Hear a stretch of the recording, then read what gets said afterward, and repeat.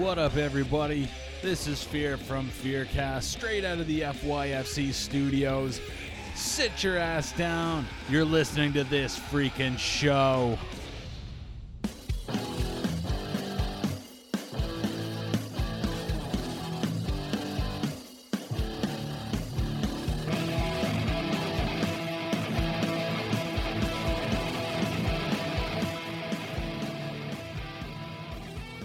Welcome, listeners, and thank you for joining us for this freaky show.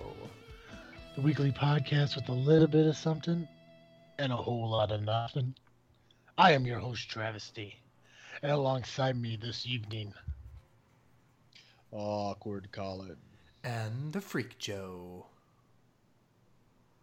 well, I made it through without laughing, so I'm happy. Yeah, that's pretty good. I'm glad. Yeah. I know, right? I mean, that's awesome. Well, welcome, ladies and gentlemen. I'm so happy to be celebrating the first week of 5 of this freaky show, our month-long tribute to Halloween. So I'm super excited about that.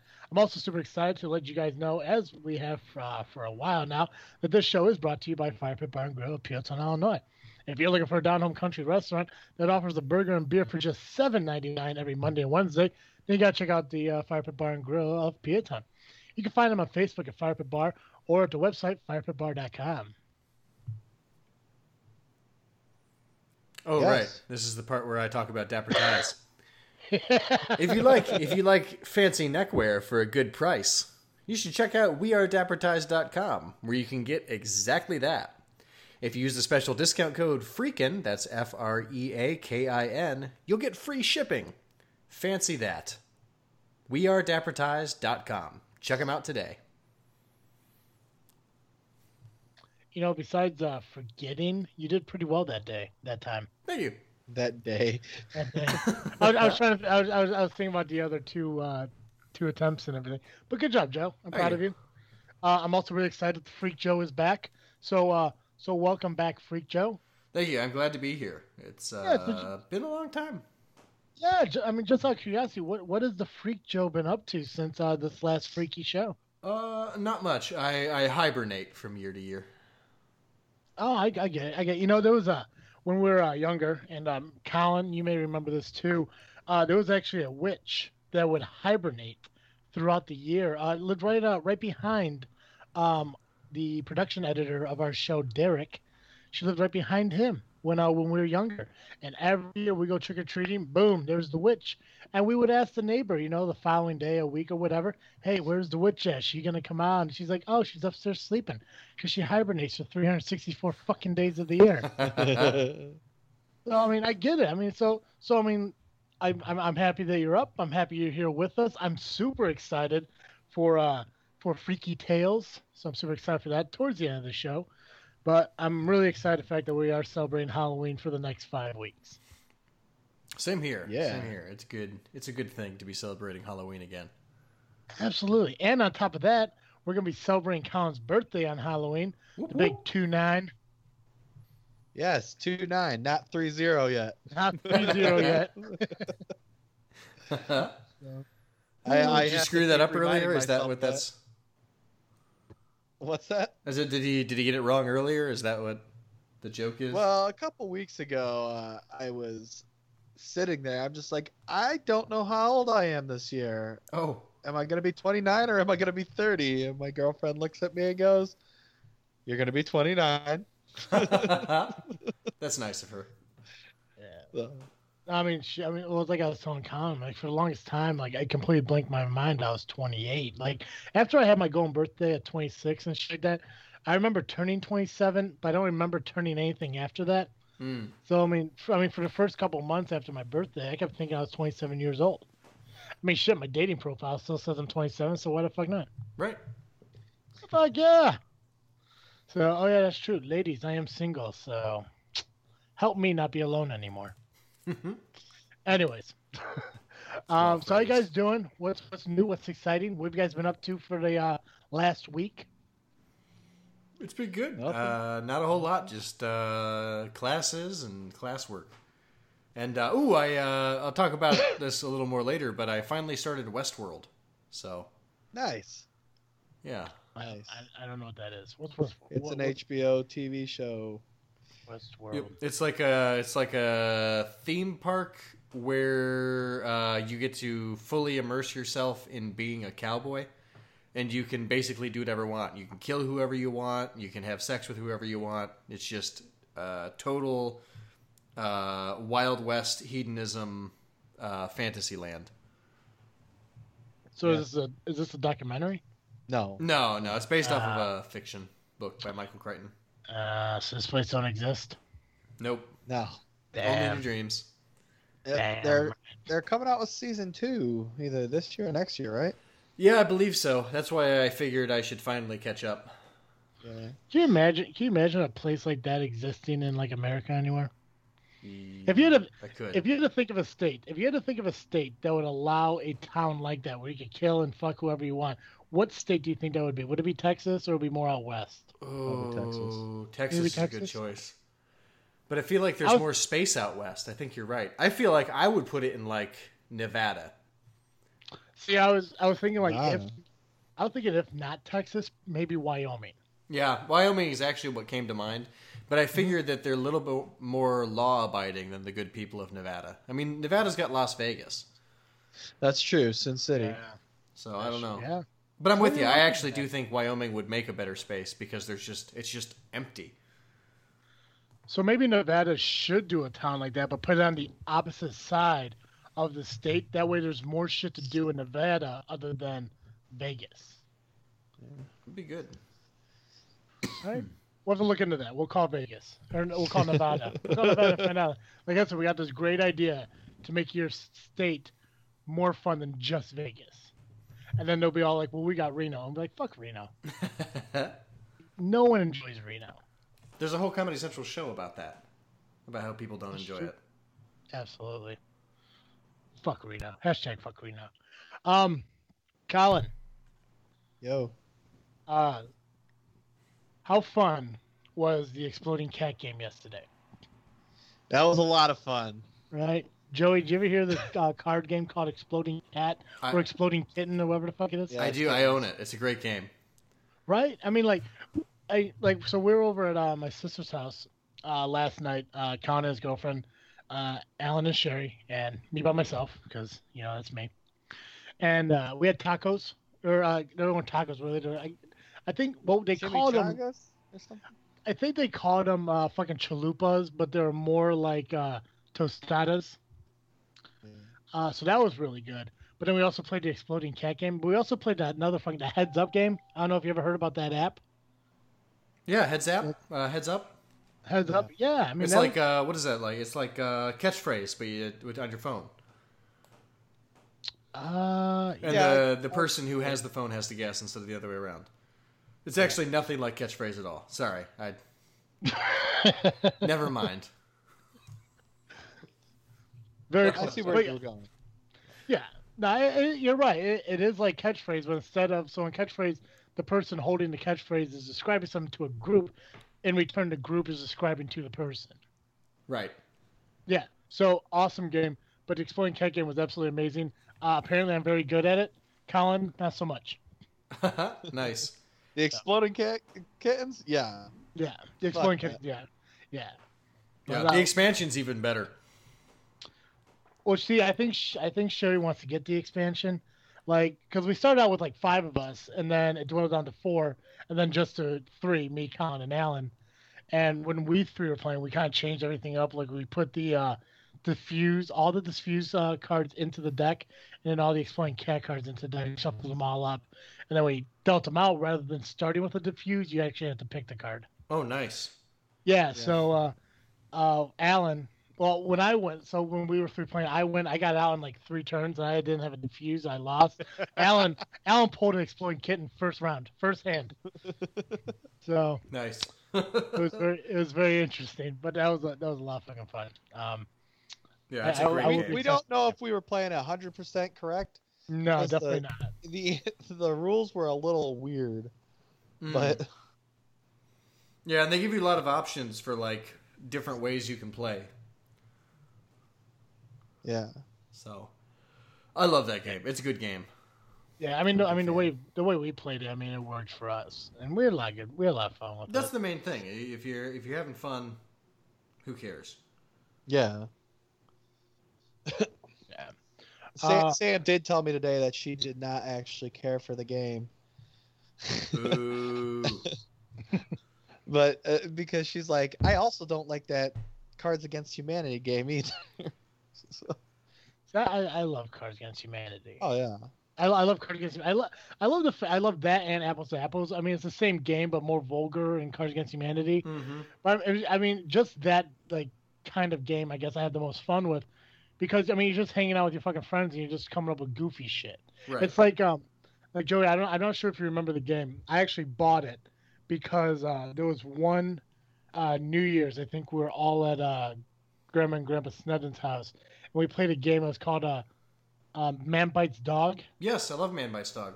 Yeah, and you make like the weird articles, like the news articles, headlines. Yeah, I bought that game just because of that night. It's a fun fucking game. It's a great game. Yeah, I'm with you. Yeah, so I'm more into that than I am into board games and shit like that. So I mean, games like that I'm into. But it was fun. I mean, I Nice. felt bad against Colin. Colin kept losing. Yeah. Were you guys playing the black box version of Exploding Kittens or the red box version? Black. I think it was black. Yeah. Okay, gotcha. What's the difference? One's not safe for work. One is. Yeah, we were doing Not Safe for Work. Nice. I haven't played that. No, I played that the first time I played that game. So, and then I just, I didn't buy it. My in-laws got it for me for my birthday one year. And I was like, that's a great gift. You guys really know me well. Apparently there's an app of it too. Oh, really? Yeah, that's Look interesting. into it. Oh, it's probably just for Android or something. It Oh yeah, says Android. Android and Apple. Oh, now we're off to the races. And we lost Freak Joe for the rest of the show. Oh, that's why I don't have it. I don't want to pay for it. Oh, it's a paid one. It's $1.99. Yeah, I know. It supports developers. I mean, I know that's the right thing to do, but The right I'm also thing. poor.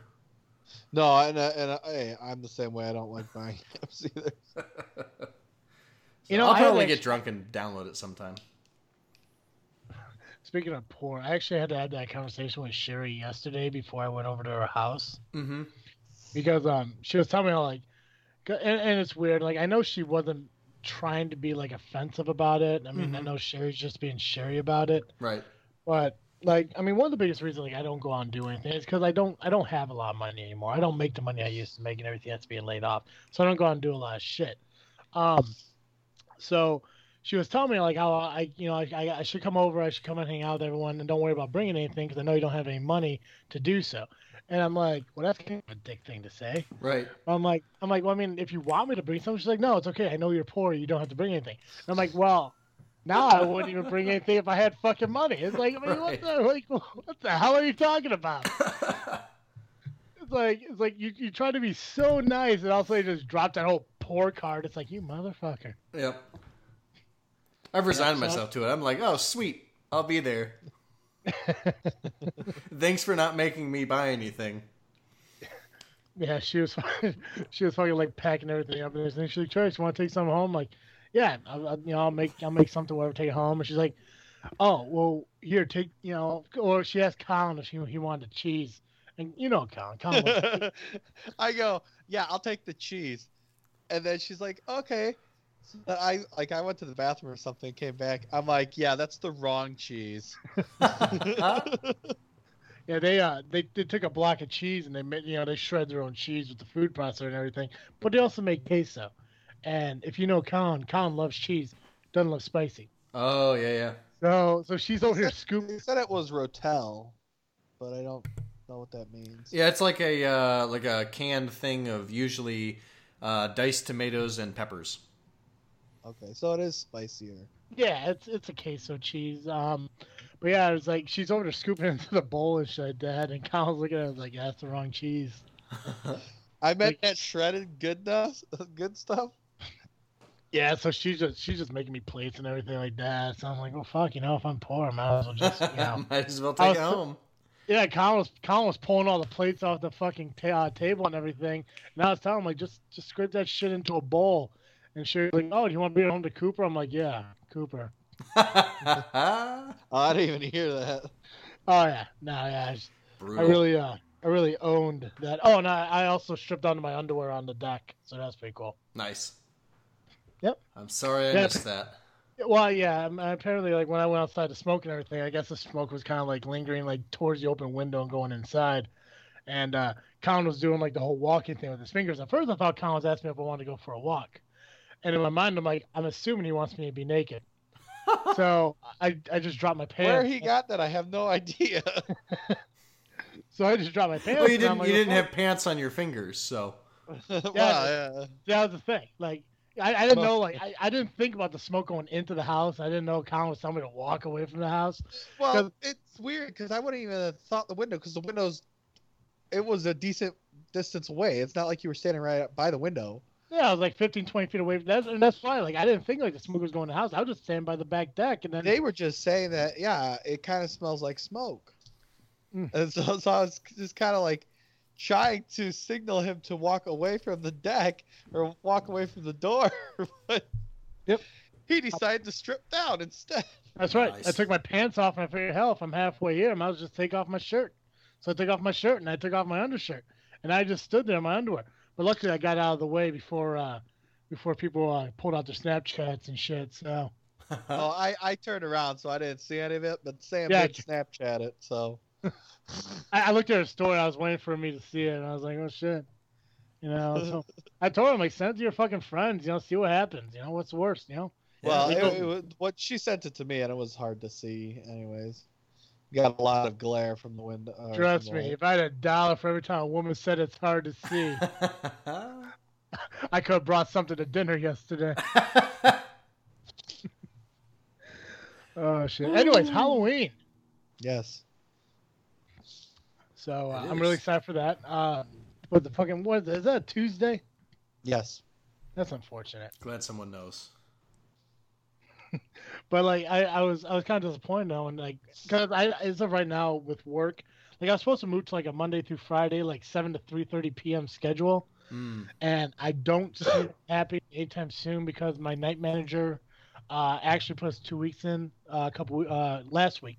So this week is last week. So I'm worried. I think my schedule might go back to the midnights because right now I'm working like the afternoon, evening. Mm. So I was kind of bummed out because I'm like, well, shit, by the time, this whole schedule thing goes through, which I thought was going to be like next week, I'll be able to be home more often. I can go on podcasts and everything. Like World of Row wants me to come on their podcast and talk about wrestling, and Fear wants me to come on Fearcast and I guess just talk about bullshit. I mean, I'm assuming we're going to talk about how America is better than Canada. Right. So, I mean, that's the logical thing to do. I mean, that's go what on you'll be shit. talking about, even if they don't. Oh, Yeah. yeah. Yeah. Yeah, he'll probably be like, so Travis, how are you doing today? I'm like, you guys are nothing but North Dakota, right? Shit like that. And You're just like, America's so- hat. so you see any good movies yesterday? I'm like, yeah, I saw America. Just stupid shit like that. But the thing is, like, with the work schedule I have now, it's really hard to do shit like that. Because, the only time I podcast is on the weekends. I do JFW on Saturday, and we record this on Sunday. So during the week, it's really fucking difficult. But for them, they record during the week because they're weekend, with their family and loved ones and shit like that. I mean, I have no idea what that's like. But, I mean, they do all that shit. Right. So hopefully that shit happens. But with being Halloween coming around in 5 weeks, and if this schedule thing doesn't happen, I'm gonna be bummed. I'm not gonna be able to pass out fucking candy and everything. So I'm thinking I may not even decorate at all. Right. But would you really pass out candy? I passed out candy the last 2 years I lived here. I don't even think you were even home the one. Because I The- remember hiding from people that came to the door. Well, I did, but the thing was, I think the first year I passed out candy, but I think the second year, like by the time I got home, trick or treating was over. yeah. Trick or Yeah. treating was like that's 3:30 to 7 or some garbage. I didn't get home till like 4 to 7 that night. Like 3:30 to 4:30. Yeah, I mean, trick or treating now is a fucking joke. But yeah, I mean, that one year, yeah, when I came home, I think it was just finishing up. I remember you telling me because my fucking like what was it, the fucking window garage door thing was closed and the light was off. Like Colin was really fucking hiding. I mean, I don't want to hand out candy. I'm sorry. I don't think we had candy to hand out even that year. But the first year we did. I remember we did pass out candy the first year. Yeah, Like, the 'cause I one dropped- year we did. Yeah, because we dropped the screen down. That way Cooper wasn't trying to run out and fucking play and with Cooper got into the bowl. fucking dog. Yeah, yeah. But I mean, Halloween is like probably my second favorite holiday. Next to like my birthday and shit, obviously. But I mean, I love fucking Halloween. I love the decoration. I love the costumes and shit like that.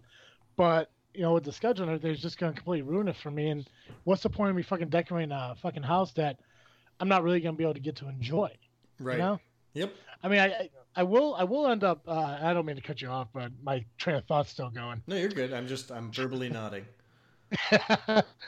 I am gonna decorate the backyard though because I am having a Halloween party after Halloween. Tremendous. So make sure you're there. Make sure you bring the missus. Colin, same for you. Make sure you guys are there because we're gonna bonfire. We're gonna drink. We're gonna hang on the new deck with the new deck flooring and shit. It's gonna be awesome. And I'll decorate the back, but fuck the front. I mean, that's just too much. Yeah, if you're not gonna enjoy it, yeah, screw that. Yeah, right. I mean, it's like if I was going to like Arizona for Christmas, would I decorate for Christmas? No. Right. No. Why raise my electric bill for lights I'm not going to enjoy for the holiday I'm not even going to be here for? Right. Why? Come on now. But anyways, so being that it's Halloween month for us and everything, I did want to look up. I wanted to kind of dig into like the traditions and like kind of the backstory of like some Halloween stuff. And we all know like a lot of it comes from like Celtic stories or like a Celtic holiday. Is it Celtic or pagan? Pagan. Yeah, pagan? both. Okay. So I wanted to kind of look more into it and like kind of see like, what is like based on the pagan or based on, a tradition long ago and what's new and everything. And I found out, and this is kind of interesting, and this is kind of why I mentioned Celtic because I was looking through these things. I found this story, and it's on the HuffingtonPost.com. I don't know if that's real or not because I don't know what sites are real anymore on the fucking internet. Yep. But it talks about how Halloween is more Irish than St. Patrick's Day. That's pretty accurate. You think so? I think so. Well, I mean, especially if you consider that like St. Patrick was English. And then when you consider that St. Patrick's Day, as it's become, is actually an American holiday more than anything else, it was sort of a PR move on early Irish immigrants to make them more popular. Okay. In the States. Well, I got you. So I want to read this first paragraph to you guys and everything. This is the first time I'm reading it, so I didn't take time to read or pronounce some of these words I may not get. But Joey, since you obviously know this, tell me if this is accurate or not, okay? Sure. All right. Halloween's origins come from the Celtic festival for the dead called Samhain. Samhain is actually how you pronounce it. Samhain? Yep. Because Celtic is stupid. Celts believe the ghosts of the dead roam Earth on this holiday, which I also, now that kind of sounds weird because I thought that was more of like a Mexican Hispanic kind of thing. Joey, what? No, nothing. I'm just. Oh, I heard the click. I thought there was going to be an answer. No, I was actually just going to agree with you. Yeah, it's a little bit of everything. Lots of cultures believe that. Okay, see, this is when I stop talking. When I hear that unmute, I know that Joey's about to say something. Oh, so I didn't know that. I didn't know you could hear it. Hell yeah, I've been hearing it for 2 years. So Ghosts of the Dead roam Earth on this holiday, so people would dress in costumes and leave treats out on their front door to appease the roaming spirits. Granted, the Celts were not solely based in Ireland when these customs started taking shape. Around 1st century BC, let's see, what is that fucking? Is that the same sentence? You motherfuckers. Celts were not solely based in Ireland when these customs were taking shape around the 1st century BC, but as will be talked about more in a later section. The Irish Celts were. Is that Celts or Celts? I always say Celts. Yeah, Celts. Okay. Celtics. Okay. The Irish. See, right? It could be either or. Motherfuckers. Irish Celts were the ones who invented the jack-o'-lantern. This Halloween prototype was eventually disrupted and adapted by Christian missionaries into celebrations closer to what we celebrate today, including partially by the not Irish St. Patrick, whose work was later mostly recognized by Americans. So, what? What? Christian missionaries introduced into okay, so the Irish Celts invented jack-o'-lanterns, which I also there's a section here that mentions that jack-o'-lanterns weren't always pumpkins, but it was the turnips, beets, and potatoes. So I thought that was pretty interesting. So yeah, I mean, I just just something I found interesting is that they sit there and claim how Halloween is more of an Irish thing than St. Patrick's Day is. I've never thought about it that way, but it makes sense to me. See, I always thought and I know I'm obviously wrong, but this is what I always go to, is I always saw St. Patrick's Day as the day where that one dude ran all the mice out of Ireland. Snakes. Yeah, same thing. So Fair enough. reptile's a reptile, right? Kidding. I know snakes aren't reptiles. That's awesome.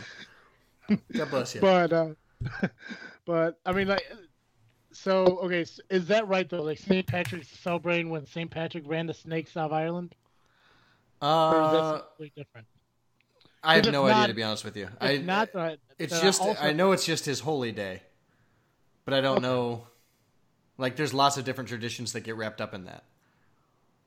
I got you. Also, for I guess people like me, Halloween used to be the great day to find your soulmate. Oh, I did not know that. Yeah, in some parts of Ireland, people celebrate Halloween by playing romantic fortune-telling games, according to Nicholas Rogers' Halloween, from pagan ritual to party night. I'm sure you can find that on Amazon.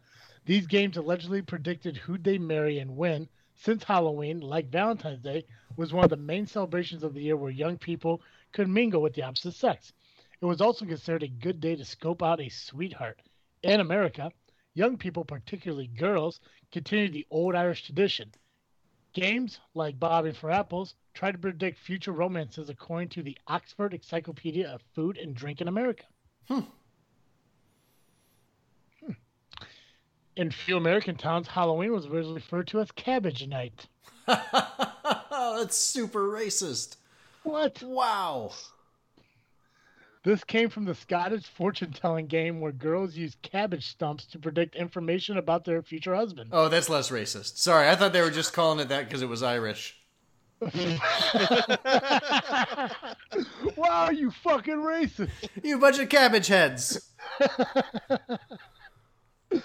Holy God. Never mind. False alarm. Those of you at home at Tumblr can put down your keyboards. Oh, fuck. In the early Framingham, Massachusetts, teens skipped the fortune telling and simply went around throwing cabbage at their neighbors' houses.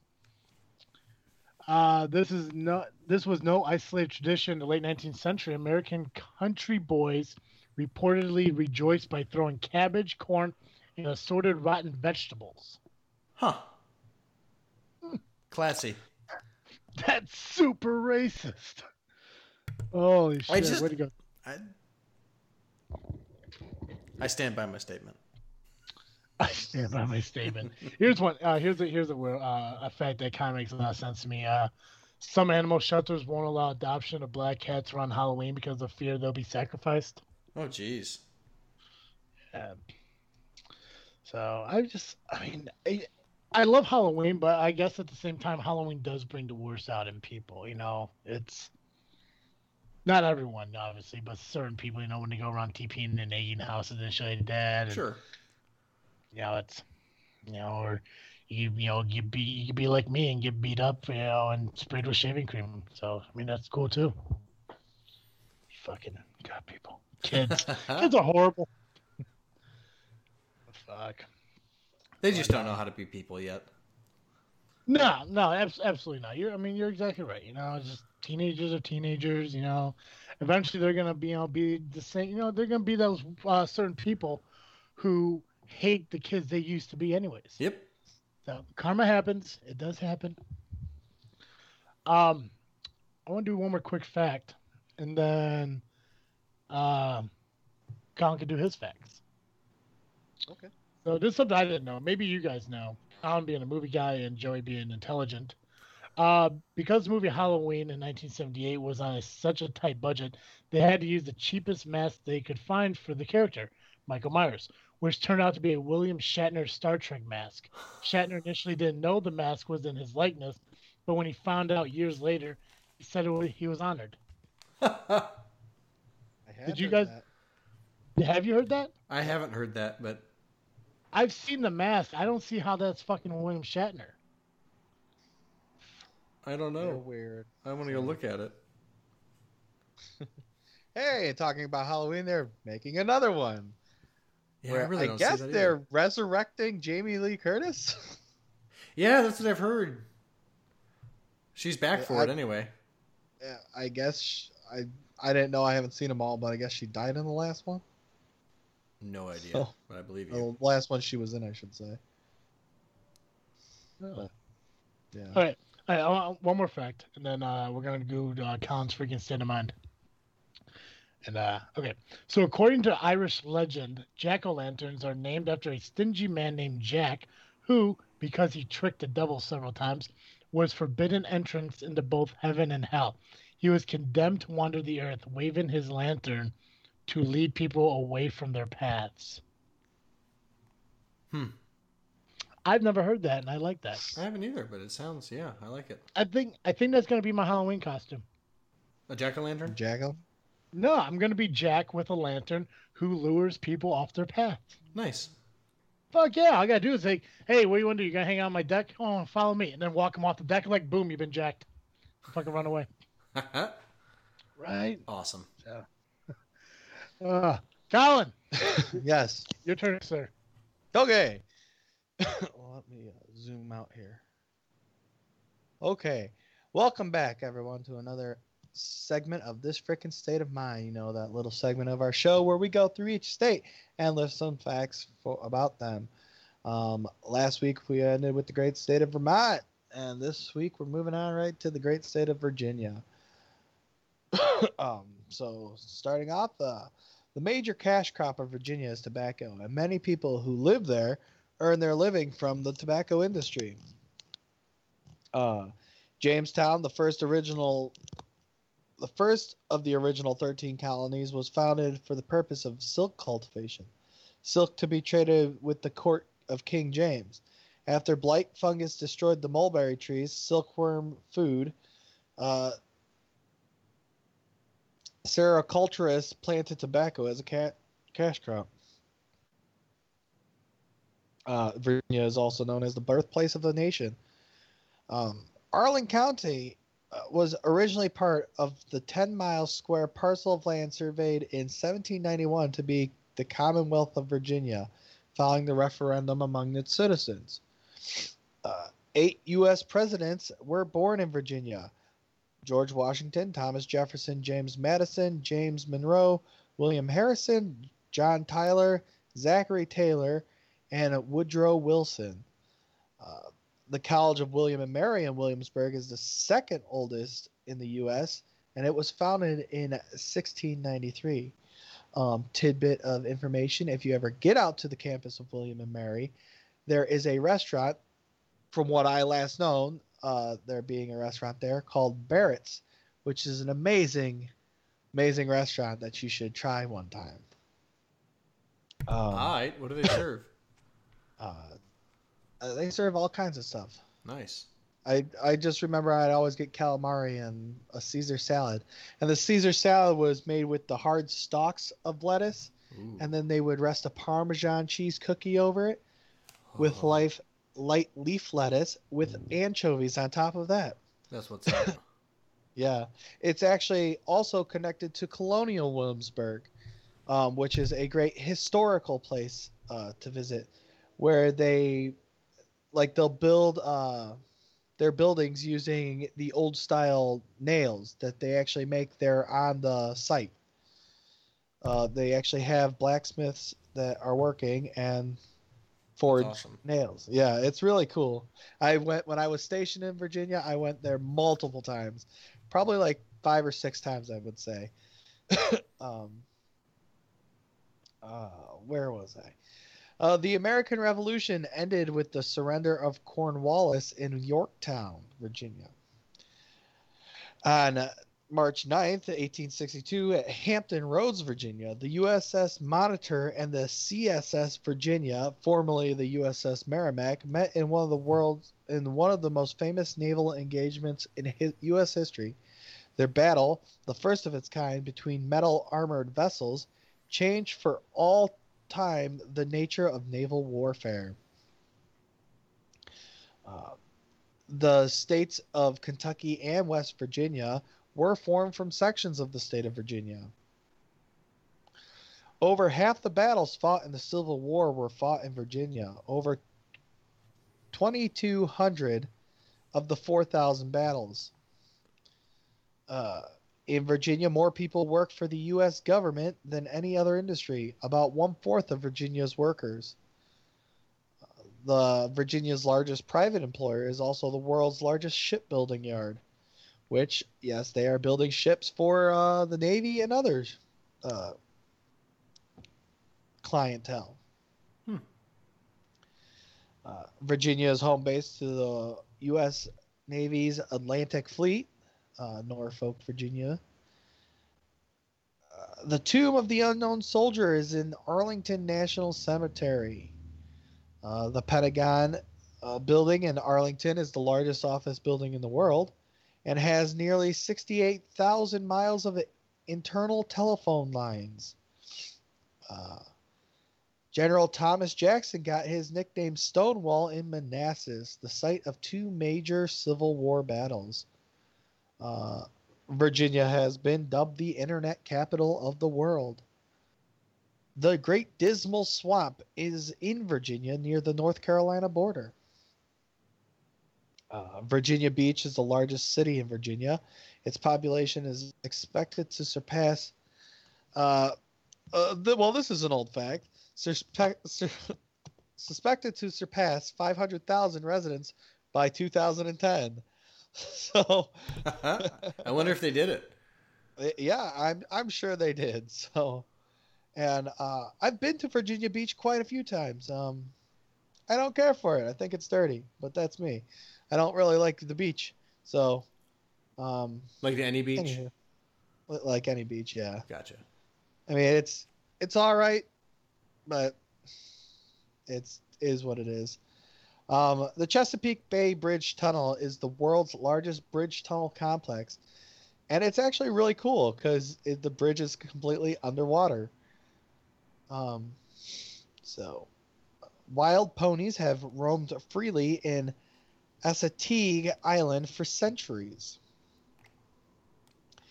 And our next fact, which is an interesting one, President Thomas Jefferson designed his own home called it Monticello.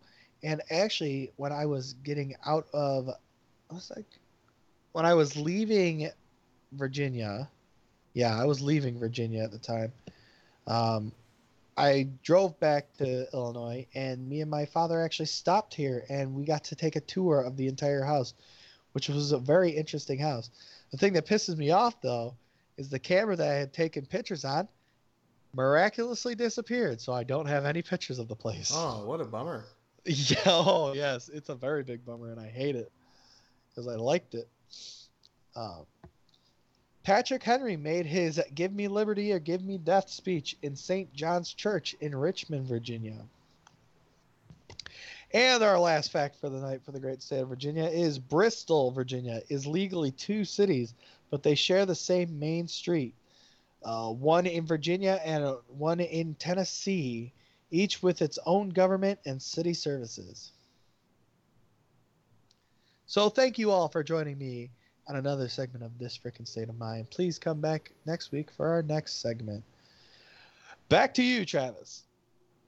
Thanks, Colin. I gotta say, I'm actually kind of surprised there was only 8 presidents from Virginia. I always thought, like, being there, like, out 42, at least the majority of it had to come from, like, Virginia, Massachusetts, and all that shit. Mm-hmm. Yeah. But awesome facts. I mean, I'm really intrigued by Virginia now. Now I regret not visiting you. Eh. You know. But anyways, I digress. To close out the show, we are doing one of my favorite segments that we are bringing back for the entire month of October that we talked about for weeks and everyone knows about. And I know the Freak Joe's excited to do it too. I am. So we are going to do our first of, I guess, 5, because we are doing 5 weeks of this. That is 5 First weeks. of 5 weeks. So the first of 5, Freak Joe introducing our Freaky Tales. Yeah, so today's Freaky Tale is by Edgar Allan Poe. It is The Pit and the Pendulum. Just give me a second here while I collect my voice. Okay. The timing of the school just started a month ago bronchitis is just tremendous this year. Impia tortorum logos hic turba furores, sanguinis innocui non satia aluit, sospite nunc patria, fracto ninc funeris antro, mors ubi dira fruit, vita salusque patent. I was sick unto death with that long agony, and when they at length unbound me, and I was permitted to sit, I felt that my senses were leaving me. The sentence, the dread sentence of death, was the last of distinct accentuation which reached my ears. After that, the sound of the inquisitorial voices seemed merged in one dreamy, indeterminate hum. It conveyed to my soul the idea of revolution, perhaps from its association and fancy with the burr of a mill wheel. This only for a brief period, for presently I heard no more. Yet, for a while I saw, but with how terrible an exaggeration I saw, the lips of the black-robed judges. They appeared to me white, whiter than the sheet upon which I traced these words, and thin even to grotesqueness, thin with the intensity of their expression of firmness, of immovable resolution, of stern contempt of human torture. I saw that the decrees of what to me was fate were still issuing from those lips. I saw them writhe with a deadly locution. I saw them fashion the syllables of my name, and I shuddered because no sound succeeded. I saw, too, for a few moments of delirious horror, the soft and nearly imperceptible waving of the sable draperies which enwrapped the walls of the apartment. And then my vision fell upon the 7 fall candles upon the table. At first they wore the aspect of charity, and seemed white slender angels who would save me, but then, all at once, there came a most deadly nausea over my spirit, and I felt every fiber in my frame thrill as if I had touched the wire of a galvanic battery, while the angel forms became meaningless specters, with heads of flame, and I saw that from them there would be no help. And then there stole into my fancy, like a rich musical note, the thought of what sweet rest there must be in the grave.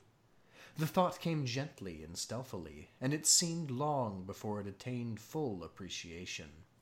But just as my spirit came at length properly to feel and entertain it, the figures of the judges vanished, as if magically from before me. The tall candles dank into nothingness. Their flames went out utterly. The blackness of darkness supervened. All sensations appeared swallowed up in a mad, rushing descent, as of the soul of Hades. Then silence and stillness and night were the universe. I had swooned, but still will not say that all of consciousness was lost.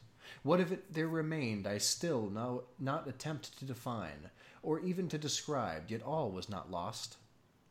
On the deepest slumber, no. In delirium, no. In a swoon, no. In death, no. Even in the grave all is not lost. Else there is no more immortality for man. Arousing from the most profound of slumbers, we break the gossamer web of some dream. Yet in a second afterward, so frail that web may have been, we remember not that we have dreamed. In the return to life from the swoon there are 2 stages. First, that of the sense of mental or spiritual. Secondly, that of the sense of physical existence. It seems probable that if upon reaching the second stage we could recall the impressions of the first, we should soon find these impressions eloquent in memories of the gulf beyond. And that gulf is what? How at least shall we distinguish its shadows from those of the tomb? But if the impressions of what I saw, I have termed the first stage, are not at will recalled, yet after long interval go they not unbidden, while we marvel whence they come? He who has never swooned, is not he who finds strange palaces and wildly familiar faces in coals that glow? Is not he who beholds floating in mid-air the sad visions that the many may not view? Is not he who ponders over the perfume of some novel flower? Is not he whose brain grows bewildered with the meaning of some musical cadence which has never before arrested his attention? Amid frequent and thoughtful endeavors to remember, amid earnest struggles to regather some token of the state of seeming nothingness into which my soul had lapsed, there have been moments when I have dreamed of success. There have been brief, very brief periods, when I have conjured up remembrances which the lucid reason of a later epoch assures me could have had reference only to that condition of seeming unconsciousness. These shadows of memory tell indistinctly of tall figures that lifted and bore me in silence down, still down, till a hideous dizziness oppressed me at the mere idea of the interminableness of the descent. They tell also of a vague horror at my heart, on account of that heart's unnatural stillness. Then comes a sense of sudden motionlessness throughout all fins, as if those who bore me, a ghastly train, had outrun in their descent the limits of the limitless, and paused from the wearisomeness of their toil. After this I call to mind flatness and dampness, and then all is madness, the madness of a memory which busies itself among forbidden things. Very suddenly there came back to my soul motion and sound, the tumultuous motion of the heart, and in my ears the sound of its beating. Then a pause in which all is blank. Then again sound and motion and touch, a tingling sensation pervading my frame. Then the mere consciousness of existence without thought, a tingling sensation pervading my frame. Then the mere consciousness of existence without thought, a condition which lasted long. Then, very suddenly, thought and shuddering terror, an earnest endeavor to comprehend my true state. Then a strong desire to lapse into insensibility. Then a rushing revival of sound and successful effort to move, and now a full memory of the trial, of the judges, of the sable draperies, of the sentence, of the sickness, of the swoon. Then entire forgetfulness of all that followed, of all that a later day and much earnestness of endeavor had enabled me vaguely to recall. So far I had not opened my eyes. I felt that I lay upon my back unbound. I reached out my hand, and it fell heavily upon something damp and hard. There I suffered it to remain for many minutes, while I strove to imagine where and what I could be. I longed, yet dared not to employ my vision. I dreaded the first glance at objects around me. I was not that I feared to look upon things horrible, but that I grew aghast lest here should be nothing to see. At length, with a wild and desperate heart, I quickly unclosed my eyes. My worst thoughts then were confirmed. The blackness of eternal night encompassed me. I struggled for breath. The intensity of the darkness seemed to oppress and stifle me. The atmosphere was intolerably close. I lay still quietly, and made effort to exercise my reason. I brought to mind the inquisitorial proceedings, and attempted from that point to deduce my real condition. The sentence had passed, and it appeared to me that a very long interval of time had since elapsed. Yet not for the moment did I suppose myself actually dead. Such a supposition, notwithstanding what we read in fiction, is altogether inconsistent with real existence. But where, in what state was I? The condemned to death, I knew, perished usually at the auto da fe, and one of these had been held on the very night of the day of my trial. Had I been remanded to my dungeon to await the next sacrifice, which would not take place for many months? This I at once saw could not be. Victims had been in immediate demand. Moreover, my dungeon, as well as all the condemned cells at Toledo, had stone floors, and light was not altogether excluded. A fearful idea now suddenly drove my blood in torrents upon my heart, and for a brief period I once more relapsed into insensibility. Upon recovering, I at once started to my feet, trembling convulsively in every fiber. I thrust my arms wildly above and around me in all directions. I felt nothing, yet dreaded to move a step lest I should be impeded by the walls of a tomb. Perspiration burst from every pore and stood in cold, big beads upon my forehead. The agony of suspense grew at length intolerable, and I cautiously moved forward with my arms extended and my eyes straining from their sockets in the hope of catching some faint ray of light. I proceeded for many paces, but still all was blackness and vacancy. I breathed more freely. It seemed evident that mine was not, at least, the most hideous of fates. And now, as I still continued to step cautiously onward, there came thronging upon my recollection 1,000 vague rumors of the horrors of Toledo.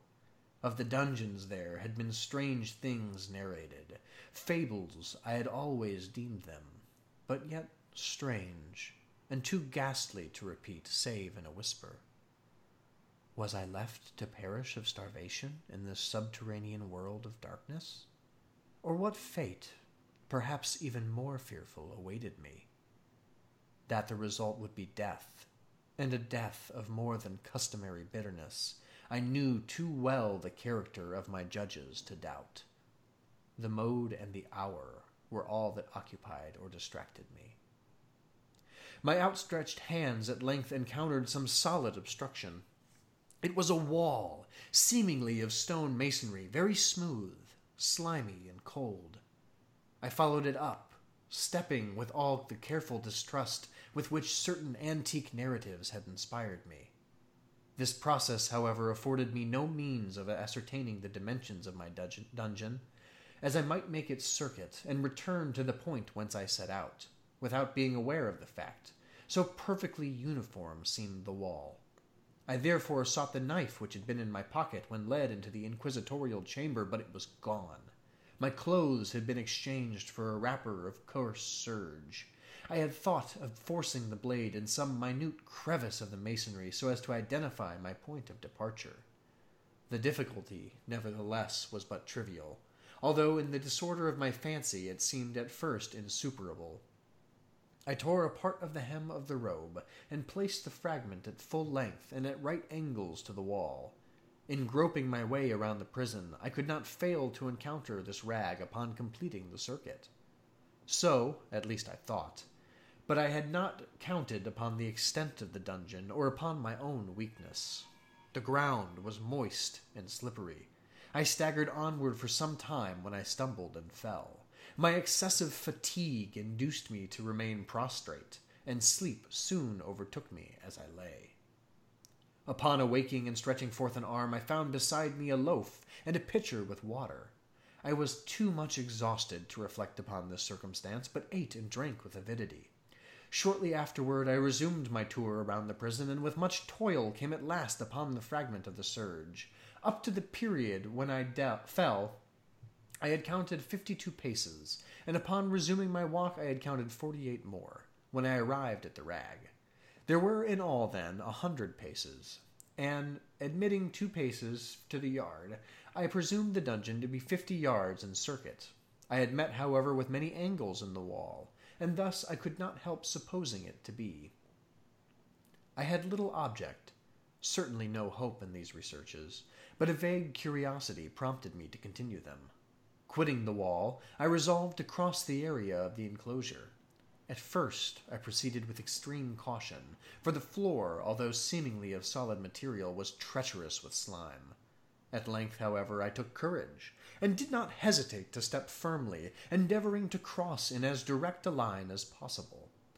I had advanced some 10 or 12 paces in this manner, when the remnant of the torn hem of my robe became entangled between my legs. I stepped on it and fell violently on my face. In the confusion attending my fall, I did not immediately apprehend a somewhat startling circumstance, which yet, in a few seconds afterward, and while I still lay prostrate, arrested my attention. It was this. My chin rested upon the floor of the prison, but my lips and the upper portion of my head, although seemingly at a less elevation than my chin, touched nothing. At the same time, my forehead seemed bathed in a clammy vapor, and the particular smell of decayed fungus arose to my nostrils. I put forward my arm and shuddered to find that I had fallen at the very brink of a circular pit, whose extent, of course, I had no means of ascertaining at that moment. Groping about the masonry just below the margin, I succeeded in dislodging a small fragment and let it fall into the abyss. For many seconds, I hearkened to its reverberations as it dashed against the sides of the chasm in its descent. At length, there was a sullen plunge into water, succeeded by loud echoes. At the same moment, there came a sound resembling the quick opening and as rapid closing of a door overhead, where a faint gleam of light flashed suddenly through the gloom and as suddenly faded away. I saw clearly the doom which had been prepared for me, and congratulated myself upon the timely accident by which I had escaped. Another stop before my fall, and the world had seen me no more, and the death just avoided was of that very character which I had regarded as fabulous and frivolous in the tales respecting the Inquisition. To the victims of its tyranny, there was the choice of death with its direst physical agonies, or death with its most hideous moral horrors. I had been reserved for the latter. By long suffering, my nerves had been unstrung, until I trembled at the sound of my own voice, and had become, in every respect, a fitting subject for the species of torture which awaited me. Shaking in every limb, I groped my way back to the wall, resolving there to perish rather than risk the terrors of the well, of which my imagination now pictured many in various positions around the dungeon. In other conditions of mind, I might have had courage to end my misery at once by plunging into one of these abysses, but now I was the veriest of cowards. Neither could I forget what I had read of these pits, that the sudden extinction of life formed no part of their most horrible plan. Agitation of spirit kept me awake for many long hours, but at length I again slumbered. Upon arousing, I found by my side, as before, a loaf and a pitcher of water. A burning thirst consumed me, and I emptied the vessel at a draught. It must have been drugged, for scarcely had I drunk before I became irresistibly drowsy. A deep sleep fell upon me, a sleep like that of death. How long it lasted, of course, I know not. But when, once again, I unclosed my eyes, the objects around me were visible. By a wild, sulphurous luster, the origin of which I could not at first determine, I was enabled to see the extent and aspect of the prison. In its size I had been greatly mistaken. The whole circuit of its walls did not exceed 25 yards. For some minutes this fact occasioned me a world of vain trouble. Vain indeed! For what could be of less importance, under the terrible circumstances which environed me, than the mere dimensions of my dungeon? But my soul took the wild interest in trifles, and I busied myself in endeavors to account for the error I had committed in my measurement. The truth at length flashed upon me. In my first attempt at exploration, I had counted 52 paces up to the moment when I fell. I must then have been within a pace or two of the fragment of the surge. In fact, I had nearly performed the circuit of the vault. I then slept, and upon waking I must have returned upon my steps, thus supposing that circuit nearly double what it actually was. My confusion of mind prevented me from observing that I began my tour with the wall to the left, and ended it with the wall to the right. I had been deceived, too, in respect to the shape of the enclosure. In feeling my way, I had found many angles, and thus deduced an idea of great irregularity. So potent is the effect of total darkness upon arousing from lethargy or sleep. The angles were simply those of a few slight depressions, or niches at odd intervals. The general shape of the prison was square. What I had taken for masonry seemed now to be iron or some other metal, in huge plates whose sutures or joints occasioned the depression. The entire surface of this metallic enclosure was rudely daubed in all the hideous and repulsive devices to which the charnel superstition of the monks has given rise. The figures of fiends and aspects of menace, with skeleton forms and other more really fearful images, overspread and disfigured the walls. I observed that the outlines of these monstrosities were sufficiently distinct, but that the colors seemed faded and blurred, as if from the effects of a damp atmosphere. I now noticed the floor, too, which was of stone. In the center yawned the circular pit from whose jaws I had escaped, but it was the only one in the dungeon. All this I saw, indistinctly and by much effort, for my personal condition had been greatly changed during slumber. I now lay upon my back and at full length on a species of low framework of wood. To this I was securely bound by a long strap, resembling a circingle.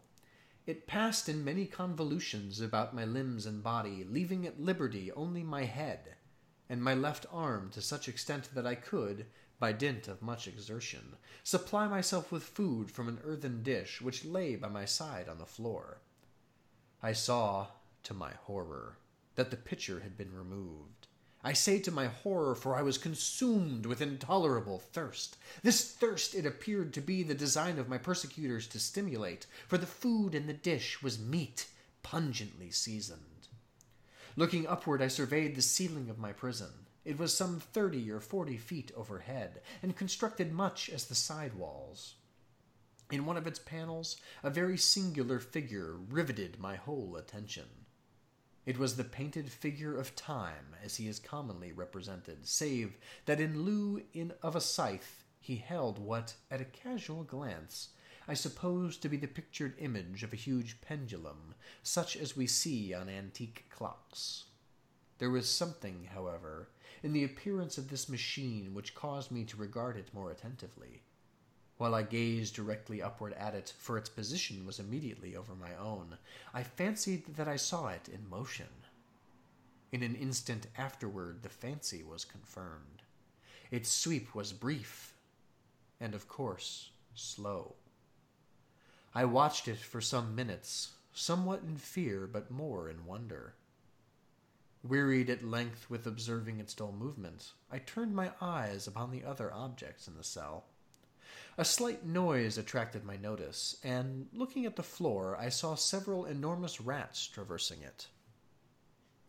They had issued from the well which lay just within view to my right. Even then, while I gazed, they came up in troops, hurriedly, with ravenous eyes, allured by the scent of the meat. From this it required much effort and attention to scare them away. It might have been half an hour, perhaps even an hour, for I could take but imperfect note of time, before I cast my eyes upward. What I then saw confounded and amazed me. The sweep of the pendulum had increased in extent by nearly a yard. As a natural consequence, its velocity was also much greater, but what mainly disturbed me was the idea that it had perceptibly descended. I now observed, with what horror it is needless to say, that its nether extremity was formed of a crescent of glittering steel about a foot in length from horn to horn, the horns raised upward, and the under edge evidently as keen as that of a razor. Like a razor also it seemed massy and heavy, tapering from the edge into a solid and broad structure above.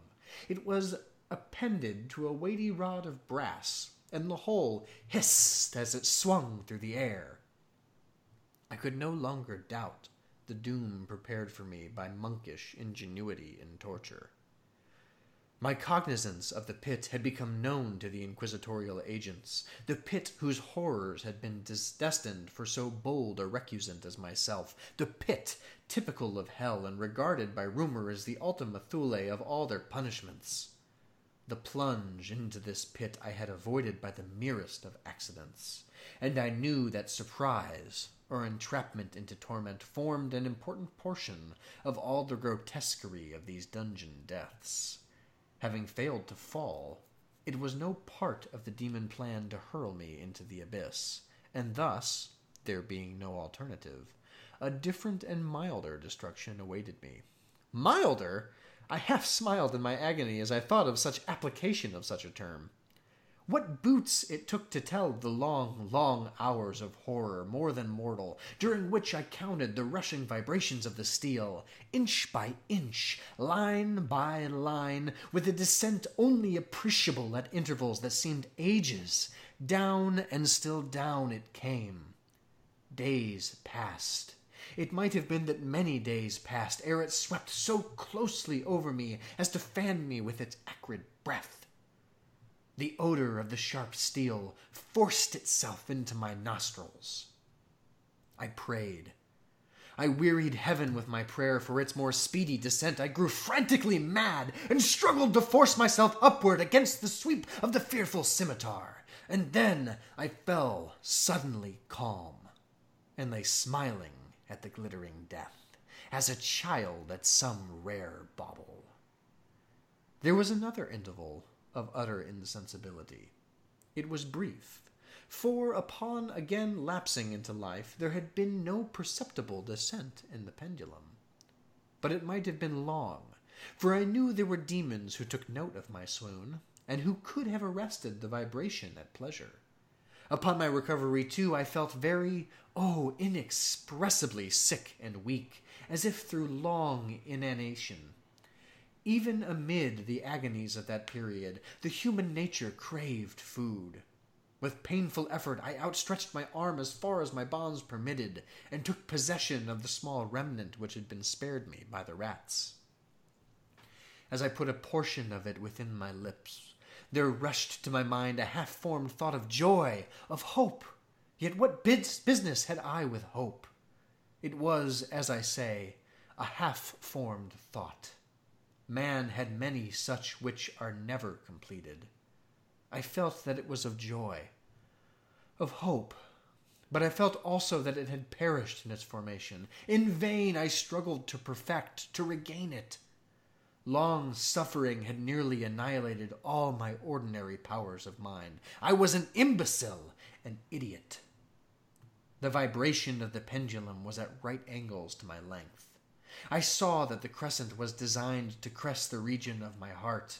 It would fray the serge of my robe. It would return and repeat its operations again and again, notwithstanding its terrifically wide sweep, some 30 feet or more, and the hissing vigor of its descent, sufficient to sunder these very walls of iron. Still the fraying of my robe would be all that for several minutes it would accomplish.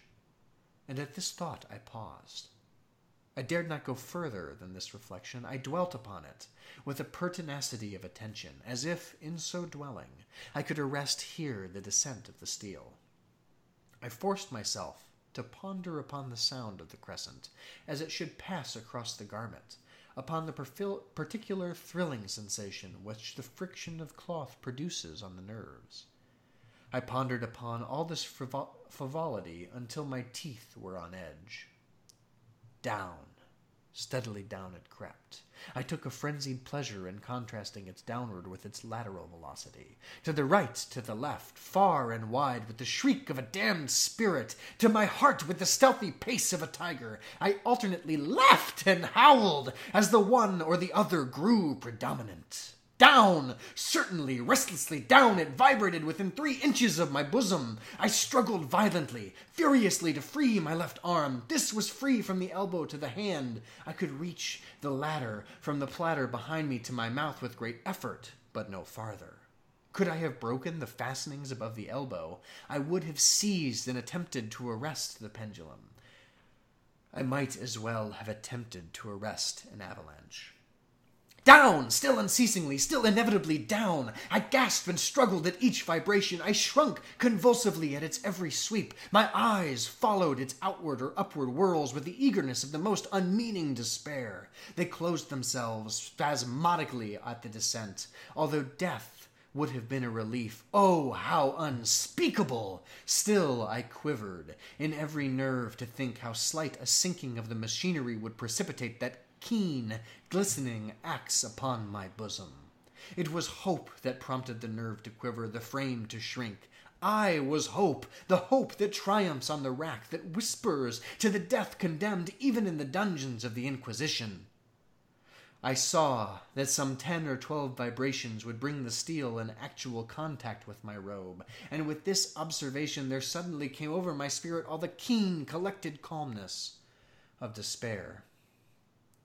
For the first time during many hours, or perhaps days, I thought, it now occurred to me that the bandage, or surcingle, which enveloped me was unique. I was tied by no separate cord. The first stroke of the razor-like descent athwart any portion of the band would so detach it that it might be unwound from my person by means of my left hand. But how fearful, in that case, the proximity of the steel! The result of the slightest struggle, how deadly! Was it likely, moreover, that the minions of the torturer had not foreseen and provided for this possibility? Was it probably that the bandage crossed my bosom in the track of the pendulum? Dreading to find my fate, and, as it seemed, my last hope frustrated, I so far elevated my head as to obtain a distinct view of my breast. The surcingle enveloped my limbs and body close in all directions, save in the path of the destroying crescent. Scarcely had I dropped my hand back into its original position when there flashed upon my mind that I cannot better describe than as the unformed half of that idea of deliverance to which I have previously alluded, and of which a moiety only floated indeterminately through my brain when I raised food to my burning lips.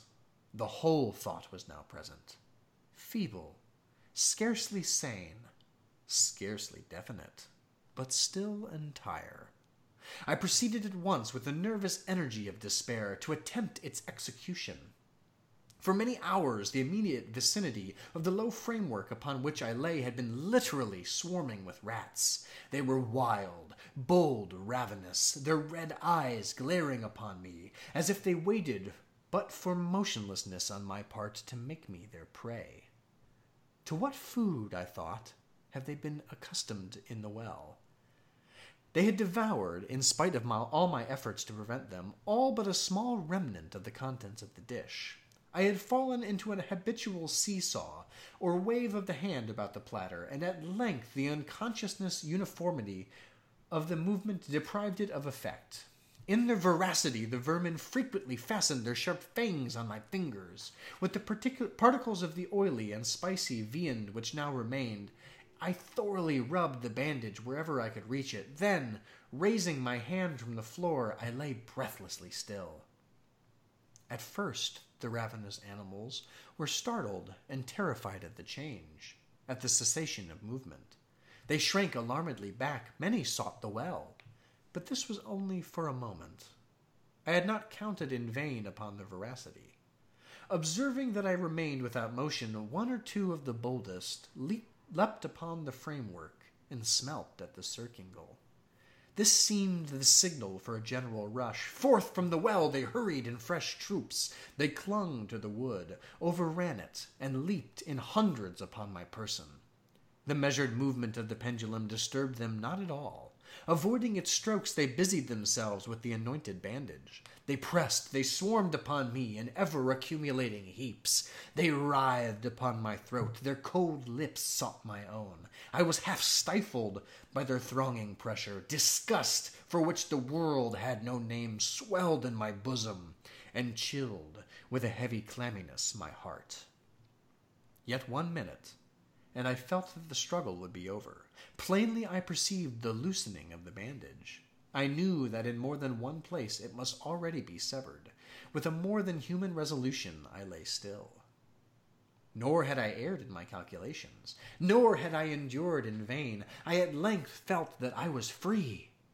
The surcingle hung in ribbons from my body, but the stroke of the pendulum already pressed upon my bosom. It had divided the serge of the robe. It had cut through the linen beneath. Twice again it stung, and a sharp sense of pain shot through every nerve. But the moment of escape had arrived. At a wave of my hand, my deliverers hurried tumultuously away. With a steady movement, cautious, sidelong, shrinking, and slow, I slid from the embrace of the bandage and beyond the reach of the scimitar. For the moment, at least, I was free. Free! And in the grasp of the Inquisition, I had scarcely stepped from my wooden bed of horror upon the stone floor of the prison, when the motion of the hellish machine ceased, and I beheld it drawn up by some invisible force through the ceiling. This was a lesson which I took desperately to heart. My every motion was undoubtedly watched.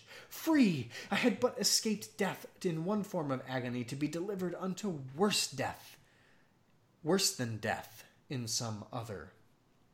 With that thought, I rolled my eyes nervously around on the barriers of iron that hemmed me in. Something unusual, some change, which at first I could not appreciate distinctly, it was obvious, had taken place in the apartment. For many minutes of a dreamy and trembling abstraction, I busied myself in vain, unconnected conjecture.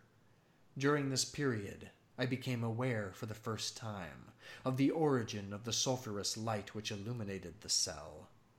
It proceeded from a fissure, about half an inch in width, extending entirely around the prison at the base of the walls, which thus appeared and were completely separated from the floor. I endeavored, but of course in vain, to look through the aperture. As I arose from the attempt, the mystery of the alteration in the chamber broke at once upon my understanding. I have observed that, although the outlines of the figures upon the walls were sufficiently distinct, yet the colors seemed blurred and indefinite. These colors had now assumed, and were momentarily assuming, a startling and most intense brilliancy that gave to the spectral and fiendish portraitures an aspect that might have thrilled even firmer nerves than my own. Demon eyes, of a wild and ghastly vivacity, glared at me in 1,000 directions, where none had been visible before, and gleamed with the lurid lustre of a fire that I could not force my imagination to regard as unreal. Unreal. Even while I breathed, there came to my nostrils the breath of the vapor of heated iron.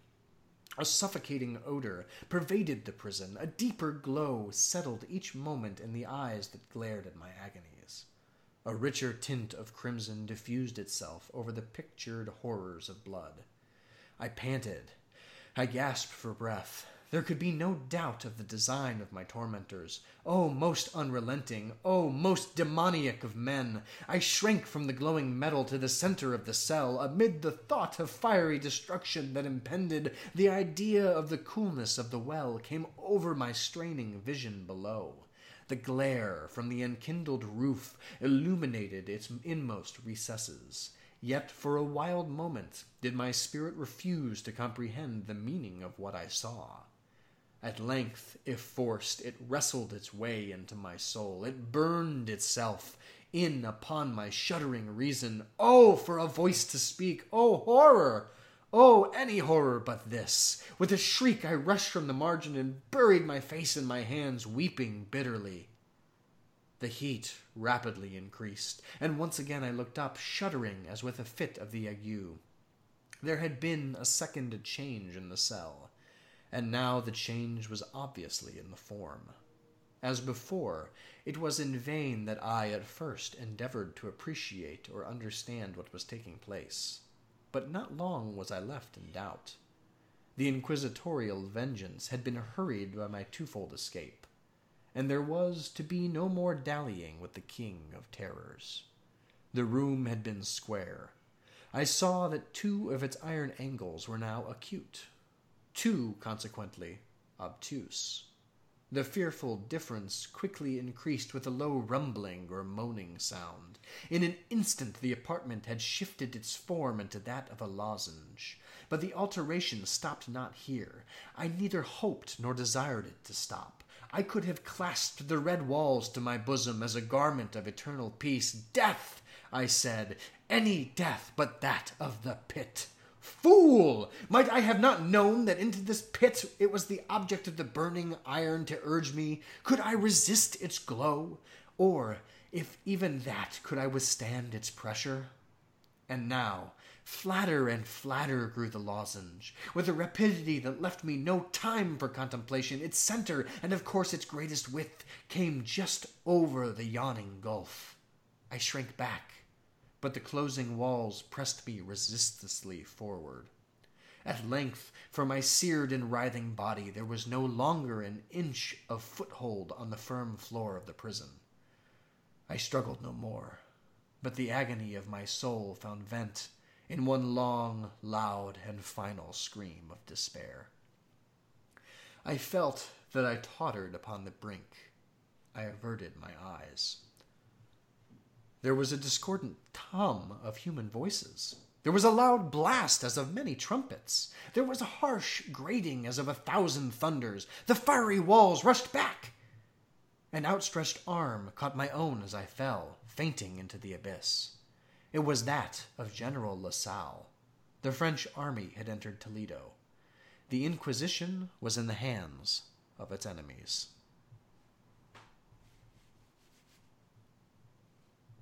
And that concludes tonight's Freaky Tale.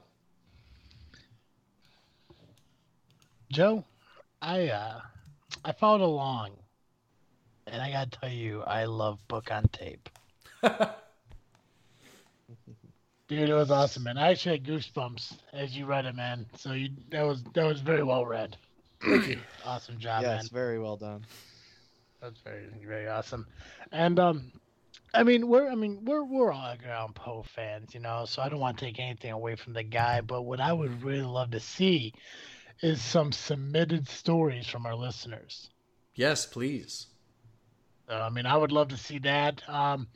We got 4 more weeks, 4 more stories after this. So if you guys have a story that, you know, you're working on, or, you know, you've written and you want to share with the world, you just don't know how to get it out there, give it to us. Allow Freak Joe to read it. I mean, you know, if you just listen to how he read Edgar Allan Poe, I mean, you know that he would do great things with your story as well. So make sure, you know, you can send it to us. You can send it to thisfreakingshow at yahoo.com, and we'll read it on the air. We'll give you credit. You know, we'll link, you know, if it's anywhere for purchase, we'll link the description for you and everything. It'll be great. It'll be great for everyone. Great for us. Great for you. So just, you know, listeners out there, keep that in mind. Yeah, please submit anything. Absolutely. Freak Joe, what you freaking on this week? I am freaking on Westworld, which I've finally begun. Great show based on a book by, or I don't know if it's a book or a short story, by Michael Crichton, who is he's a good writer of science fiction. He also wrote Jurassic Park, which is a great movie. And it's fantastic. It's basically, it's Disneyland for adults.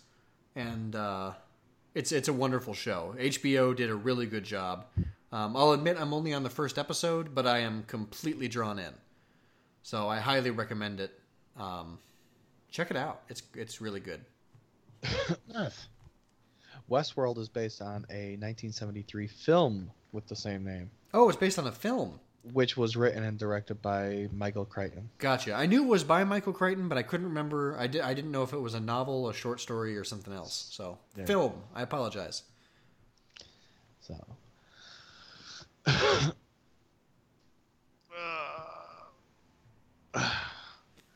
You gonna ask anyone, Joe? Or no, I thought Colin was just going. Sorry, oh, Colin. No, what are you freaking on this week? I was kind of like, should I just jump into my own thing and say, I'm breaking out of the fact that I finally have my VR hooked back up. Nice. I since moving into my place, I have just finally hooked the VR up, and I'm trying to get back into playing that. Got to buy some more games for it though, but you just have the one right now, right? What's that? You just have that one, the Resident Evil one, or whatever it is. Yeah, and then like the game that came with it, which are just short games. So.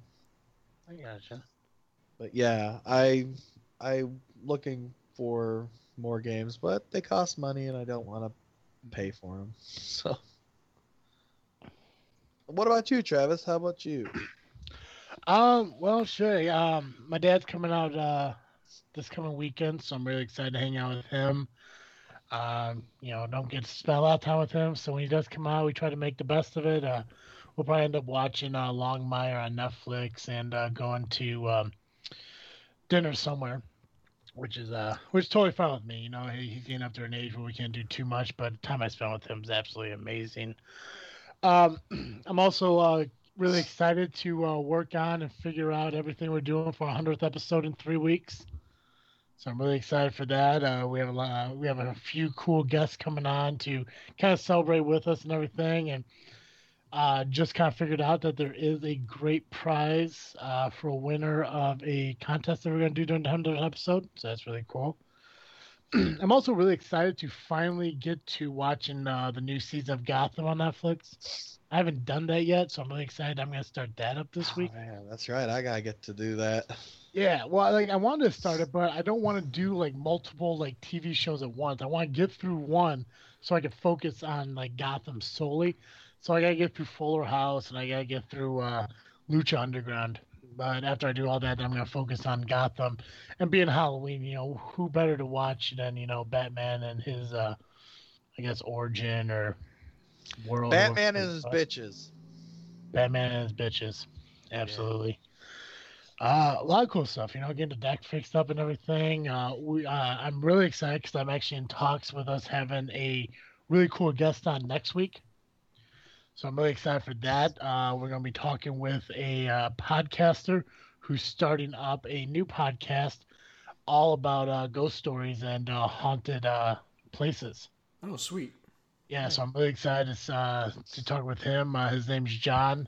I don't know too much about his partner on the show, but John used to be on a podcast called John Hate Movies. I guess they kind of recently ended that podcast, and now he's starting up a new one where he's going to talk about ghost stories, haunted places, and stuff like that. I'm actually going to be on that show when it gets up and running. So they're going to come on, talk a little about, their experiences, their show, and just some further Halloween stuff. So a lot of good stuff. I'm excited for this week. A lot of things going on. So I am super ready for all that.